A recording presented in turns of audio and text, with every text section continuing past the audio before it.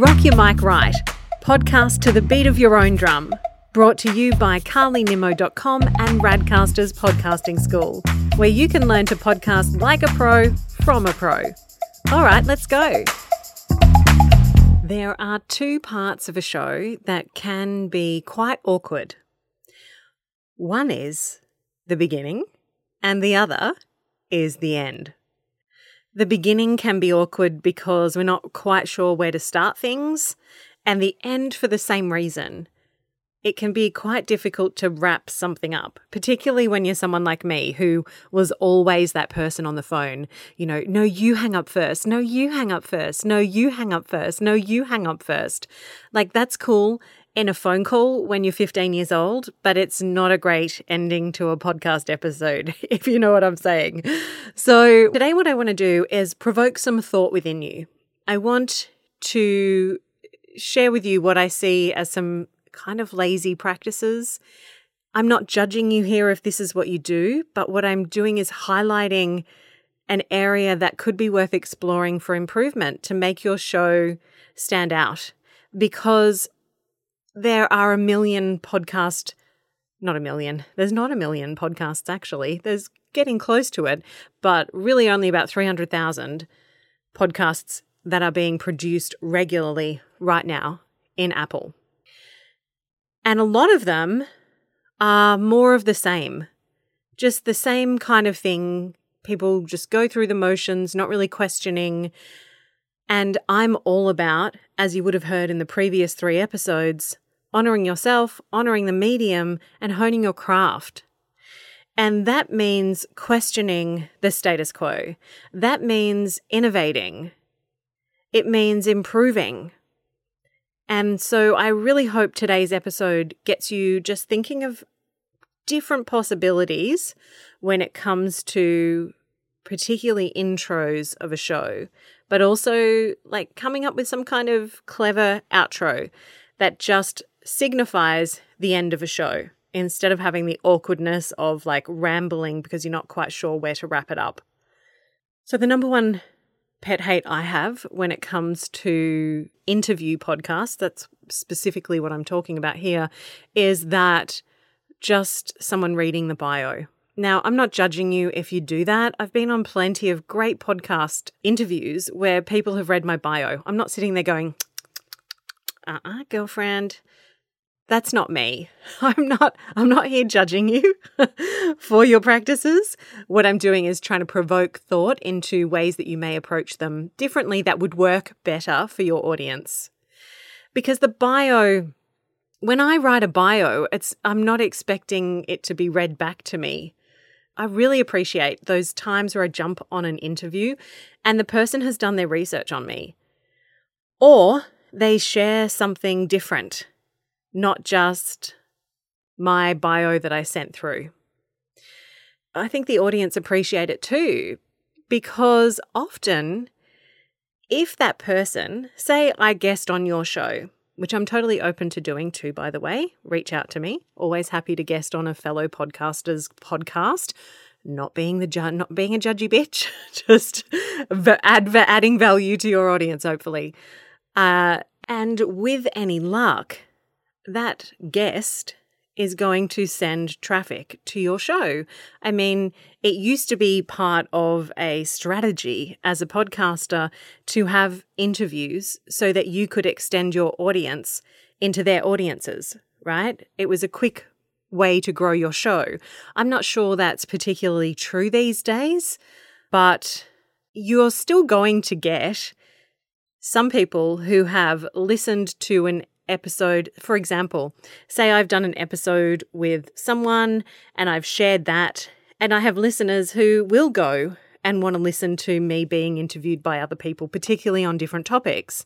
So if I'm sending traffic to them and they're listening to like 3 episodes of me talking on other people's shows, and each one of them starts with exactly the same reading the bio, it gets pretty old pretty quick. And I think it's just a little bit lazy and a little bit unimaginative and a little bit not very innovative. So I wanted to share with you some of the things that I've done, because thanks to my background in radio. I found starting an interview supremely awkward, and I found ending an interview really awkward. And so I was all about finding ways that I could make it smooth and transition easily so I wasn't feeling awkward in it. With Carlosophies, because of my history in broadcasting and my anxiety, I decided to do things a little bit different. And I wouldn't start with a welcome to the show, blah, blah. This is how a lot of bog standard podcast interview shows start. Welcome to blah, blah podcast. I'm blah, blah, blah.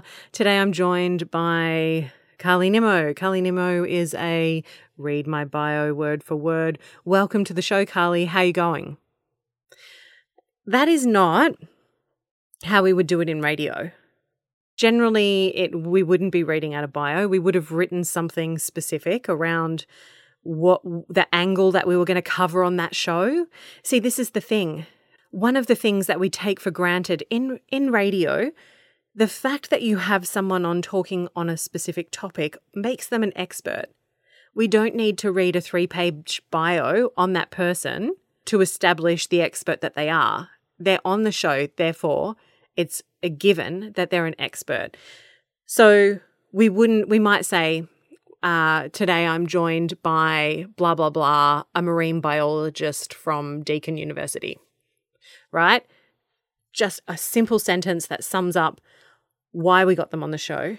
And we would talk about the angle that we're going to cover, what we're most curious about.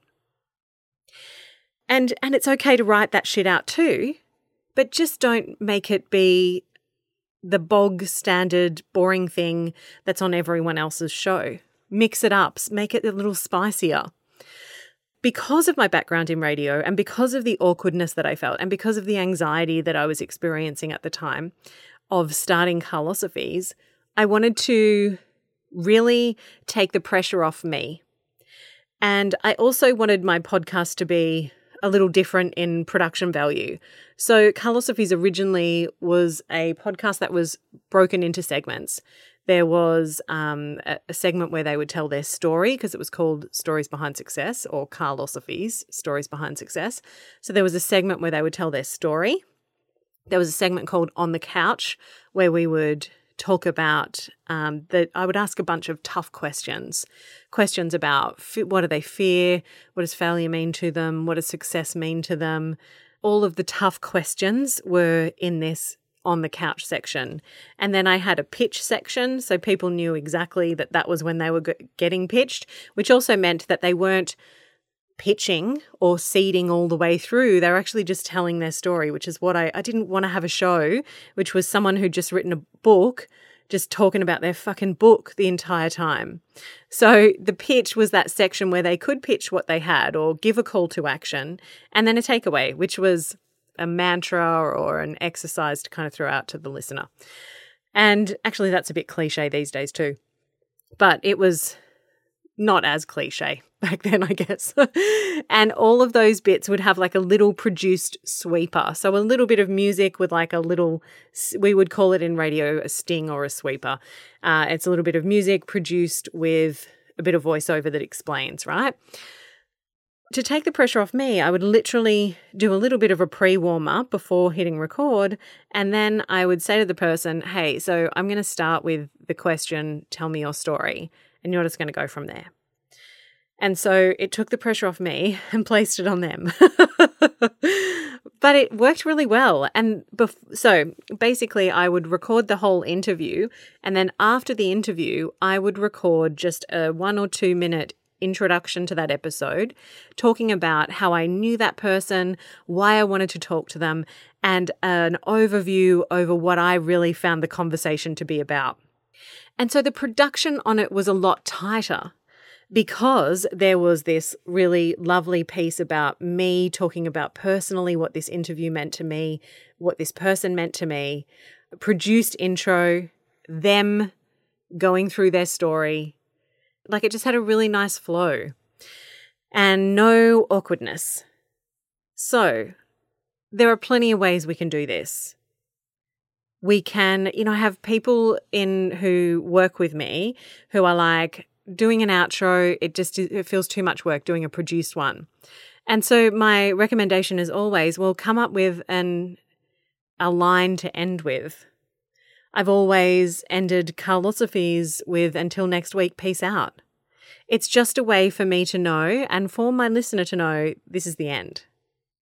And come up with a way to start that isn't the bog standard way we would start a show. Because your show is going to stand out if it's different. If it's just another interview show without a lot of feeling behind it and you're just kind of going through the motions, it really will be a lackluster style show.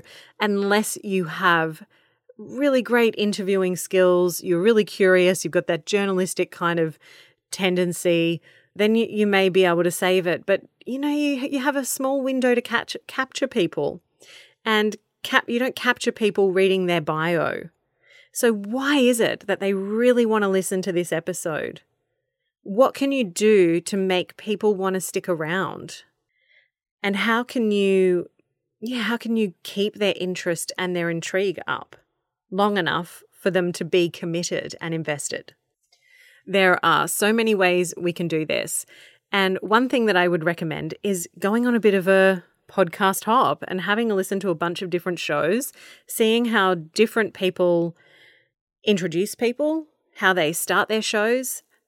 Have a look at some shows that are a solopreneur, have a look at shows that are being produced by networks, have a look at shows that are done by broadcasters, have a look at the different ways, different types of podcasters approach this part of their show, their intro and their outro, and just have a think about ways that you could mix it up so that it sounds more interesting for your listener, so that it's more enjoyable, and so that it's more intriguing for them and a little bit different. All right, that's it from me today. Oh, I have to say, next round of Frequency, my podcasters development program and mastermind, is coming up very, very, very soon.